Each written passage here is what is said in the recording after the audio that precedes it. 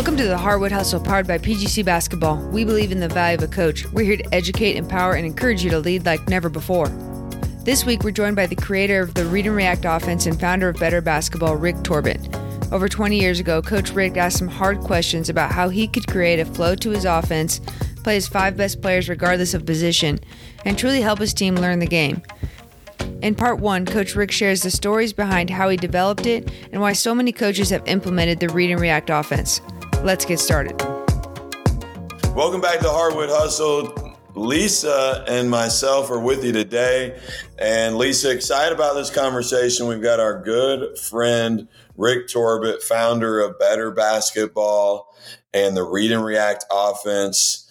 And Rick, this is a monumental year. This is 20 years ago to this year when you created the Read and React offense. And it's a big reason why we wanted to have you on, other than just an excuse to talk to you, because we love talking hoops with you. But Rick, welcome to the show.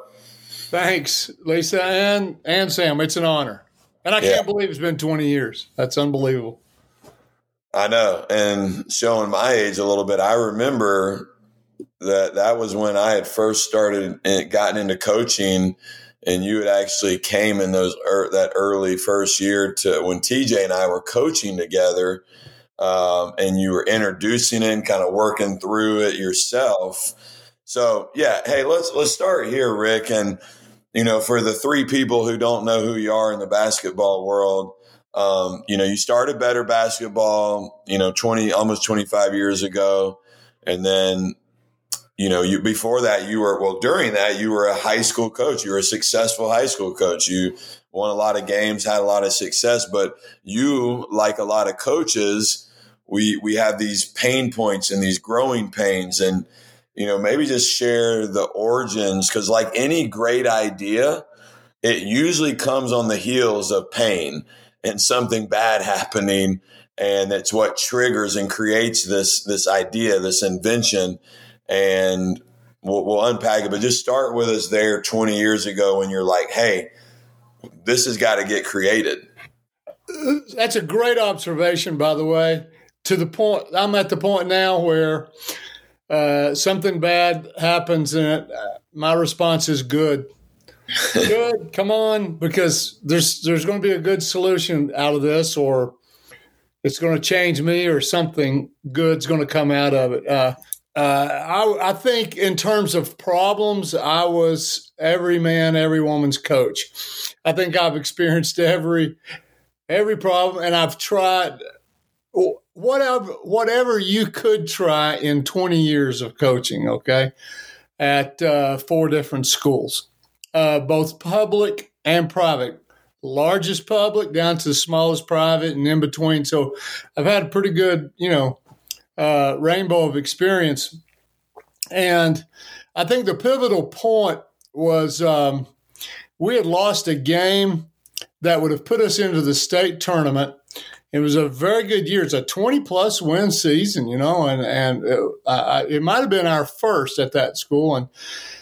And after the game, it was the last second shot we lost. And so after the game, my assistant and I usually had supper, and we would discuss the problems. And so I jumped straight to it and said, all right, Dan, go. I know you've got something. Go, I'm ready. And he said, I got one question. In the last 4 minutes of the game, when it was helter-skelter, trapping here, trapping there, no one could run anything, did we have the best 5 basketball players on the floor? And I said, well, Dan, we had the best 1, the best 2, my best 3, my best 4, my best 5. He said, no, that's not what I'm asking.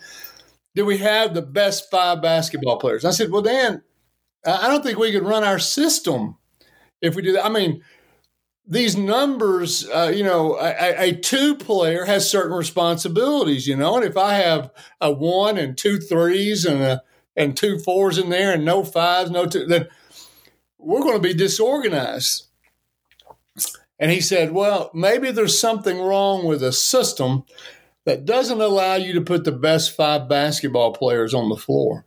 Now, he went on, he just, next, here's his next question. But that became the thorn in my brain. Like, what am I doing and why am I doing it?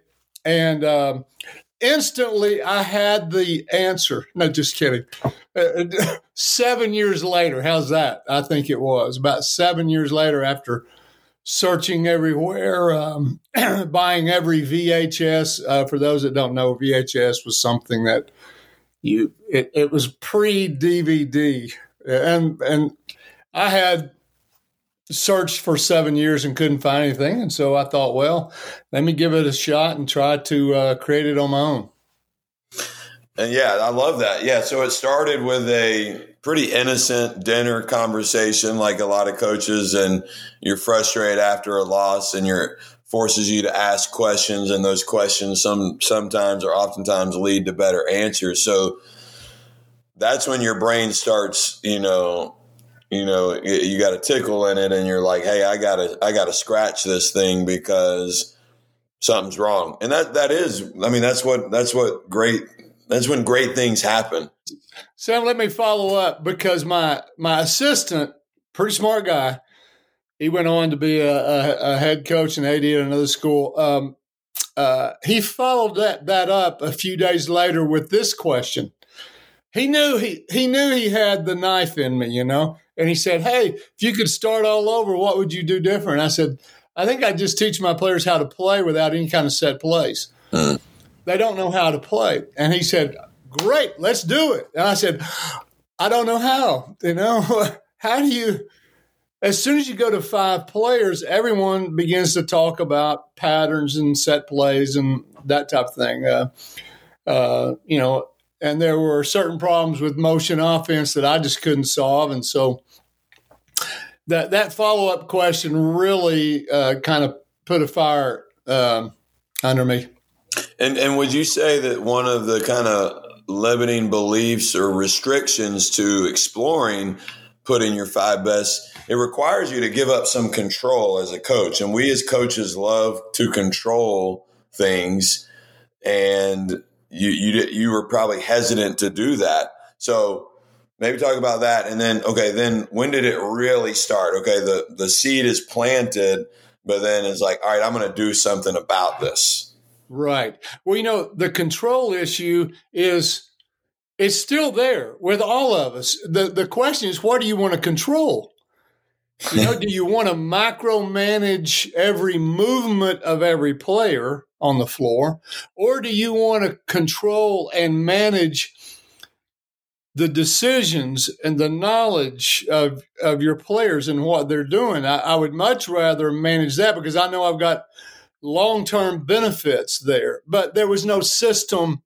We all agree on that. Everyone would agree on that, but there was no system. So real quickly, what I did was I told you it was 7 years later. So in 2003, I was running a camp in Laredo, Texas, with 15 handpicked guys that wanted to work on their game for 4 straight weeks. Don't ever do that, by the way. And so I was exploring a thing I'd seen in Europe called circle movement. If you drive right, everybody on the spot on the perimeter moves one spot to their right. If you drive left, they all move one spot to the left. So there had to be spots on the floor. At the same time, I was teaching a shell drill on passing, cutting, defending the passes, cuts, and we were using those spots to keep the drill going. Pass, cut, fill out, fill up. And then it dawned on me, something? If we could start every action on these spots and end every action on these spots, we wouldn't have to set up again. So I began to work with the players. I mean, we could just flow from one action to the next effortlessly, without ever setting up. And then there would be, you couldn't be scouted. But you'd be unpredictable. Now, the question was, how can I let the players just take what the defense gives? Well, a motion offense says there are 5 independent decision makers, okay? And that's where I differed. I said, no, I think there's got to be one primary decision maker, the ball handler. The other 4 must be managed by rules. They're going to read the ball handler and react with one predictable, pre-planned action so that we would have 100% accountability from everybody. You know where that motivation came from? Was to keep the dorks out of the way of the great players. Okay? Of course, we were all dorks at one time, but, or two great players, one with the ball, one without the ball. They both see the opening. One drives, the other flashes, and they screw it up for each other, right? So we had to manage that. And I said, all right, look, whoever has the ball, you're the man, you're the woman. We're going to train everybody else to react accordingly. And I limited myself to one rule to those without the ball for every action that the ball could take. And, I had 4 weeks there to work on that and actually work on it with the players, because what I wanted was the ability to change formations, 5 out, 4 out, 1 in, 3 out, 2 in, to play any tempo, any style of play.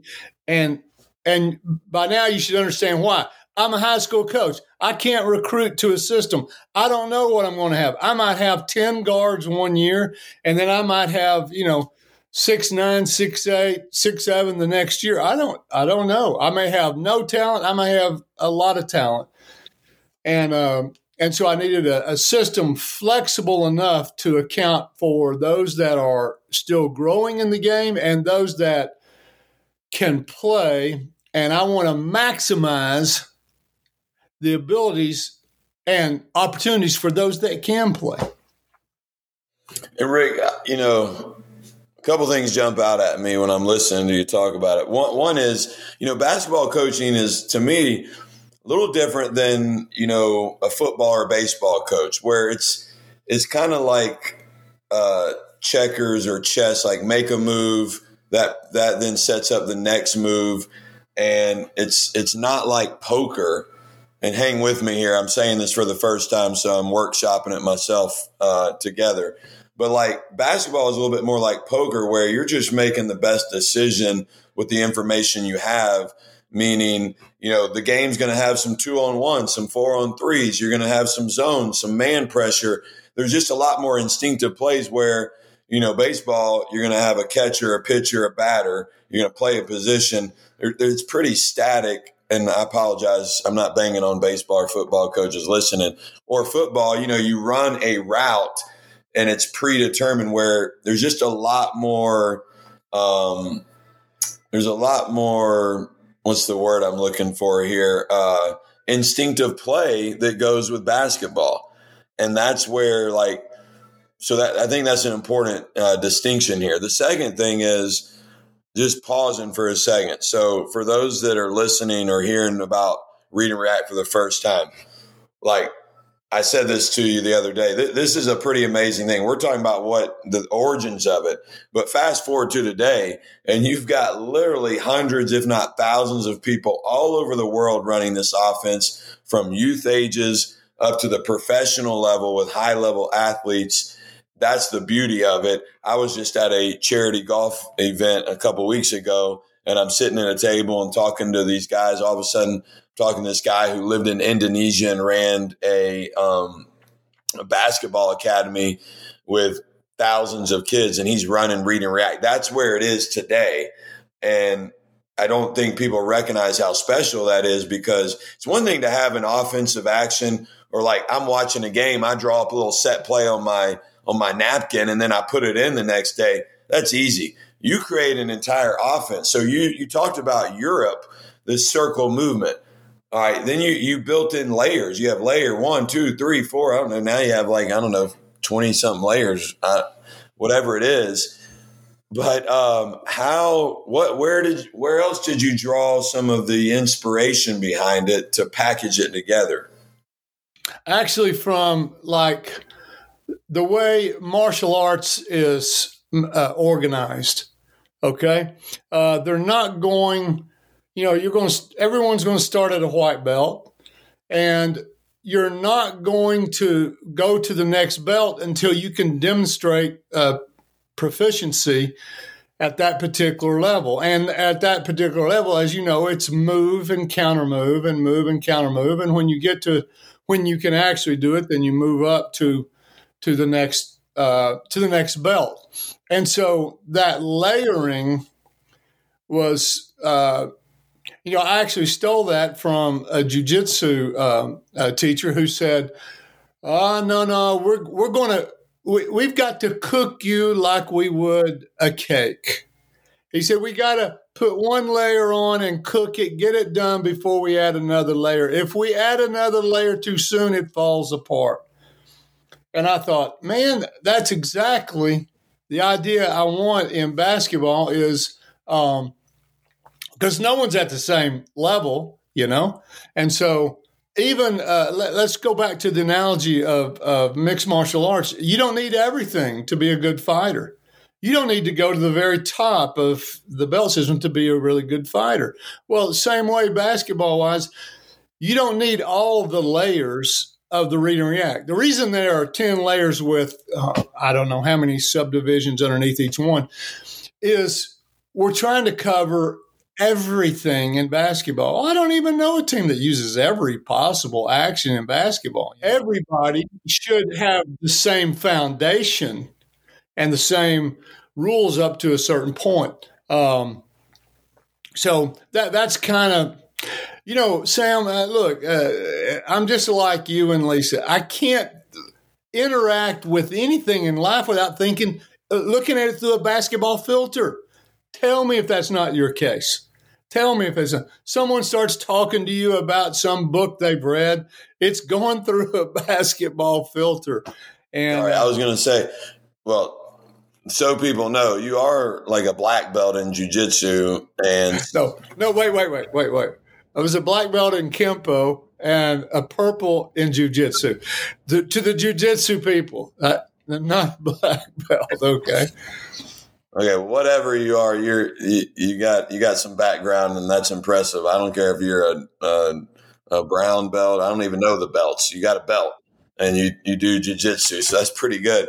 But yeah, I mean, so the belt system or the layering system makes a lot of sense, and within your team, you have it, especially high school coach listening. It's like, okay, I got this one. My best player plays basketball 12 months a year. My third best player is on the football team and doesn't have the skill level. And so it allows you to play a structured system, but also have some freedom and creativity within that structure, and just how you built it with these different layers. And hey, when you pass, you do this, or when you drive this way, you do that. Like up until this point, up until that point, when you create it, there really wasn't something like it. I mean, I've run a lot of different offenses. I've watched a lot of VHS and DVD and been to a lot of clinics and installed a ton of offenses. And up to that point, that's when the light bulbs for me, when I first saw it, was like, wait a second. What I like about this, we've got some structure, which you got to have, but you also have freedom, which you got to have if you're, to your point, you go back to the last 4 minutes of the game. It wasn't the play that scored. It was a player making a play. And that's what triggered all this. So I think the structure and the freedom piece, but you're studying stuff from Europe, and my recollection, you looked at some specific actions, and then you're like, okay, well, let's are you able to kind of reverse engineer a little bit of how it was built out? Yes. And you brought up so many good points. I want to mention them before I forget them, and I'll talk to you about the engineering of it. One of the other problems I saw at the time, I experienced for 20 years, is we're losing players because the game is over-controlled and over-coached, and it's boring. We are not capturing their energy or their creativity. We're not capturing their imagination. Let's put it that way. And we're just losing too many at early ages. So that was one of the motivations. Another one that you mentioned it reminded me that, I was at a private school at the time, and I wanted us all on the same page, all the coaches, all the players. And so the reason for the layering was I wanted to go back to my school and say, hey, sixth grade coach, layer one, that's all I want you to do. And here's the drills, here's the actions. Please spend the rest of your time on player development. That's what they need. They need to know how to shoot, how to dribble, how to play defense, how to run the floor, et cetera, like that, okay? I don't need 16 out-of-bounds plays for them, that type of thing. And seventh grade, you're going to add layers 2 and 3. Eighth grade, layer 4. Ninth grade, layer 5, layer 6. By the time that JV, the rest of them, by the time they get to me, I am operating the system, and by then it's just how we play. So that was the big picture of it. A lot of the engineering of it, Sam, came from just my interaction with the players there. Asking them, okay, look, if we were to do this at this point, what would you do? I mean, look, I don't need, and they would come up with all kinds of complex things, okay? And in the end, they would settle on, we're not going to remember that. Let's keep it as simple and as close to what you would naturally do.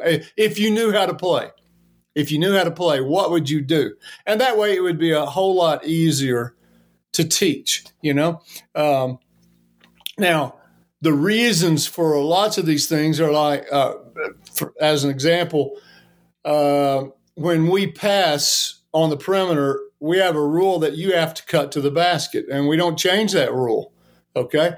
And there's a couple of reasons for that. One is I want pressure on the rim all of the time. Every time the ball moves, I want some kind of pressure on the rim. The reason is it's hard on defense. So you were talking about reverse engineering. Just ask yourself, as a defender, what do you not like doing? Well, that's what I want the offense to do. And I don't like guarding someone who cuts to the basket, okay? I don't like guarding someone who is on the move almost all the time, okay? Also, I knew that shots scored inside the restricted arc, what is inside the restricted arc right now, are game changers. We went over this in the tracks program, the Canadian Challenge, that if you score 6 more baskets inside the restricted arc, regardless of your level, regardless of the rest of the stats, you win 6 more. So I wanted that kind of pressure on the rim. Well, now how do I do that? So here's what I did. In a motion offense, if you pass, you make decisions right there. Do I screen away? Do I go get the ball? Do I go screen on the ball? Do I cut to the basket? Do I space away? Do I just stay where I'm at? Number of things, okay? Well, that's too much, and you cannot get 5-player coordination. By the way, that's what all coaches like about set plays and other offenses is the coordination, knowing where and what all 5 players are supposed to do. There's accountability there, and we want the accountability. I mean, for some of us, our job is on the line. So what I did was I took those decisions away from the passer in the read and react. And I said, look, I'll give those decisions back to you when your feet get in the lane. So I changed the decision box from the point of the pass to where you are cutting to. Hey, try to score first, put pressure on the rim. And if you don't get the ball back, then I'm going to coach you through all the possible next best actions that you can take once your feet get wet in the paint.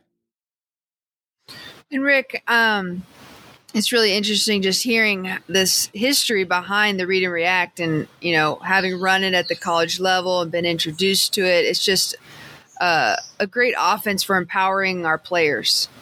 And I think of, good basketball is like good jazz, good improv, where everybody's using the tools, their experiences to make the best thing happen, right? And so I was just thinking about how, okay, when you first put this together, did you feel the benefits of it? And did you as a coach and as the players, did they feel the enjoyment of playing this new style? Or was there a lot of friction there? Was there a lot of tension between, okay, this is old style versus new style, and playing with the principles of emotion?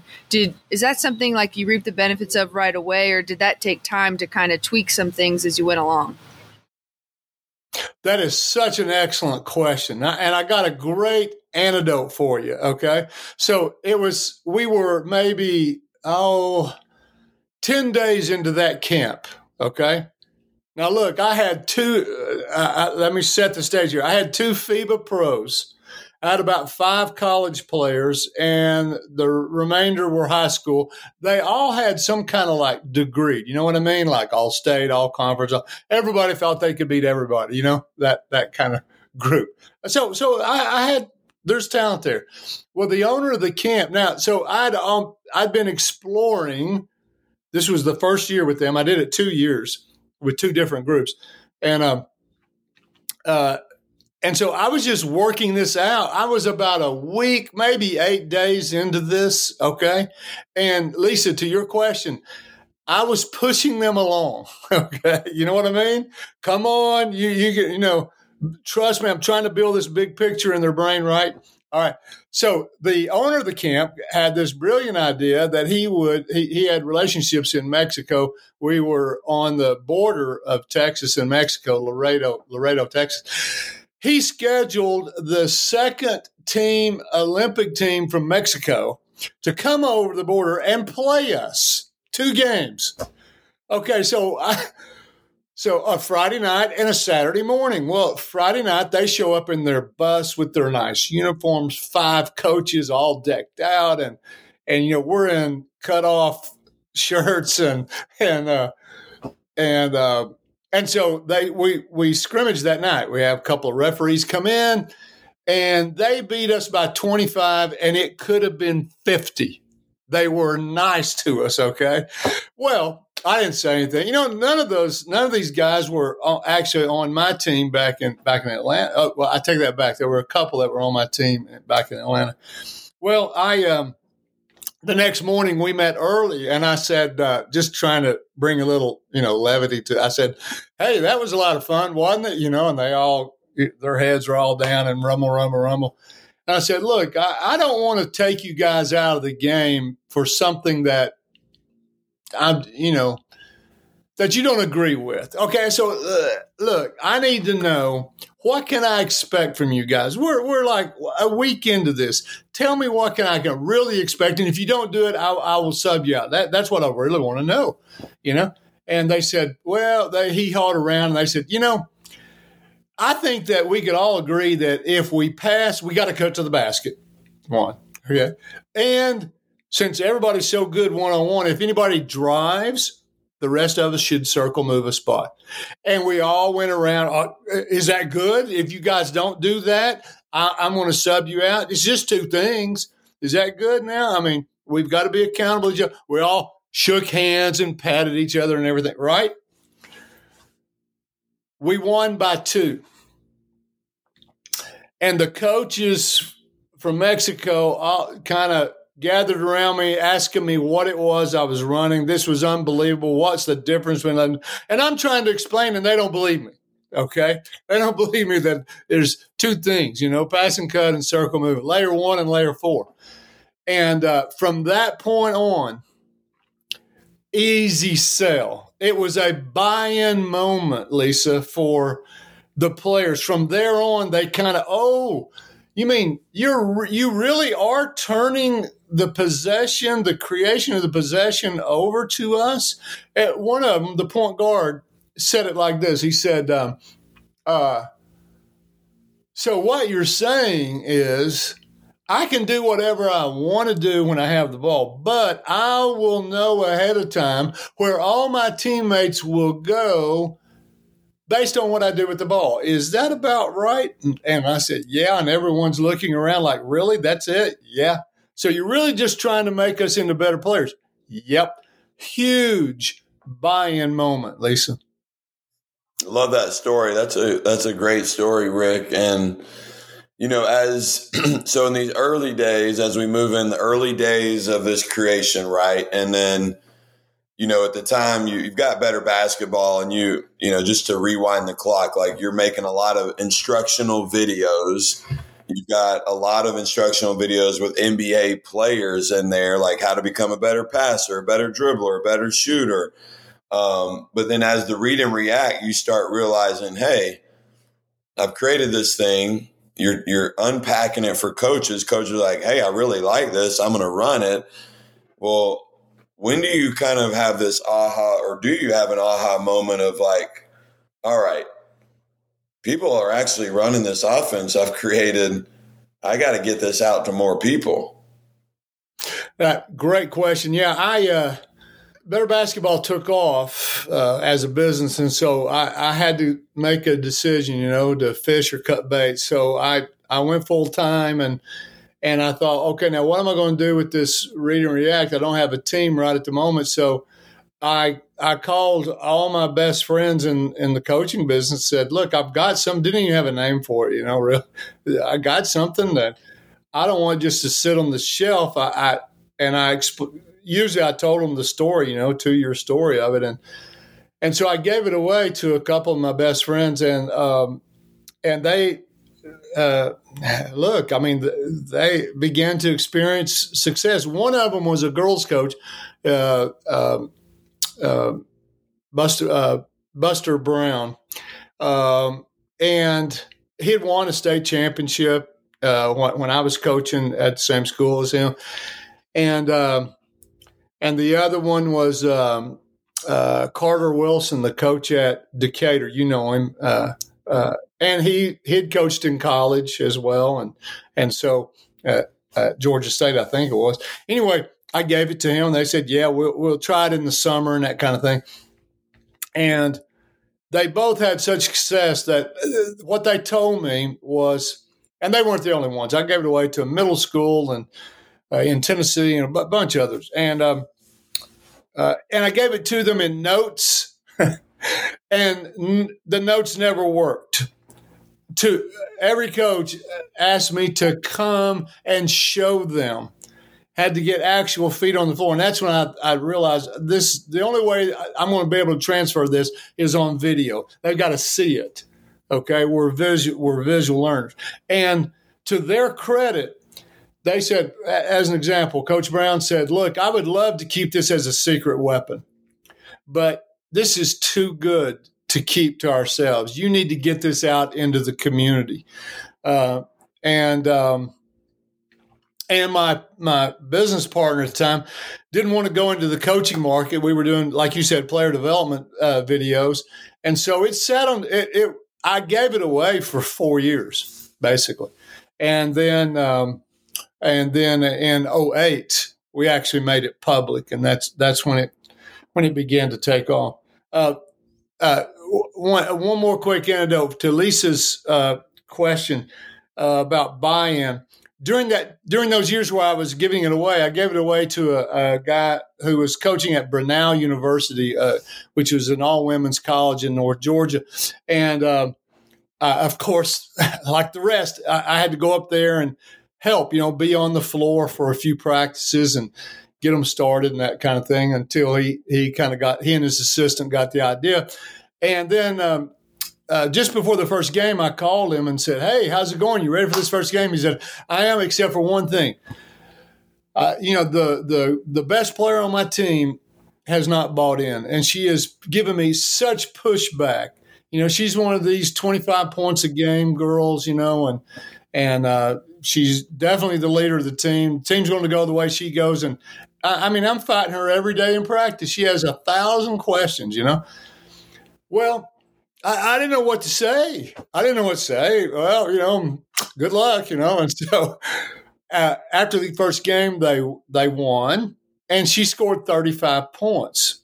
So he called me and said, hey, guess what? I said, I got buy-in from my best player. She scored 35. And I asked her why she was giving me such grief prior to this game. And she said, I thought this was very insightful. She said, all my life, I've been the best player on every team I've been on, and coaches run plays for me, so I know where my shots are coming from. I know where I'm going to get my shots, you know? And in the read and react, I'm going, as we're putting it in, I'm going, wait a minute, where am I going to get my shots, my looks, my touches, you know? This is way too loosey-goosey. And after the first game, she said, I know where I'm getting my shots, 35 points. Well, Rick, I think that's a great story. I have two thoughts. One that jumped out at me is when Phil Jackson took over for Doug Collins with the Bulls, and Michael Jordan was leading the league in scoring. And Phil's like, hey, we're going to run the triangle offense. You may not score as many points, but this is going to be better for the team. And you do, as a coach, you got to get buy-in from your best player, because if not, they and you will be frustrated. So I think that's a good point there. And two, like read and react, and I may not say this the right way, but it's like it's an equal opportunity offense where any motion, the ball's moving, people are moving, but that's the science of it.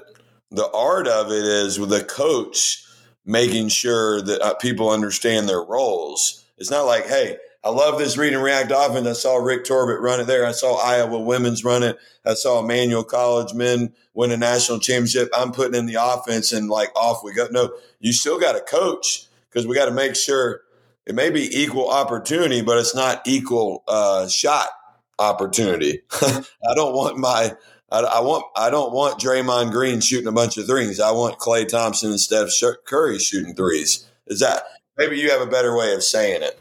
Well, I'm going to ask Lisa this as well, but you remind me of, I told you Carter Wilson, I gave it to him at Decatur High School in Atlanta, right? And we were talking about this, and he said, this is how he handled it when I brought it up. He said, oh, Rick, he said, you're going to have to teach shot selection. I don't care what you run, you know? If you run flex, and he did, he was good at it. He would beat you 43-42. You know what I mean? And then he put in the read and react, and he started averaging close to 80 points. Everybody in the community thought he'd lost his mind, you know, but they loved it. But my point is, you're still going to have to teach shot selection. And I found that the ball will find its way to your best players. Now, I wanted to toss that over, if you don't mind, to Lisa. Lisa, what's your experience in college? Does the ball find the best players? Well, Lisa, before you answer, Rick, that is a great question, but that'll be in part two. Rick, we've done a great job, or you've done a great job unpacking the origins of the read and react offense, and we're going to go to part two now, so thanks so much. Thanks again for tuning into this episode of The Harwood Hustle, where we believe in the value of a coach. If you're interested in one of our coaching clinics, diving into one of our coaching tracks, or simply joining our PGC coaching community, go to pgccoaching.com to find the support you've been looking for in all aspects of your coaching. From the Harwood Hustle team, thanks again. We can't wait to be with you again next week.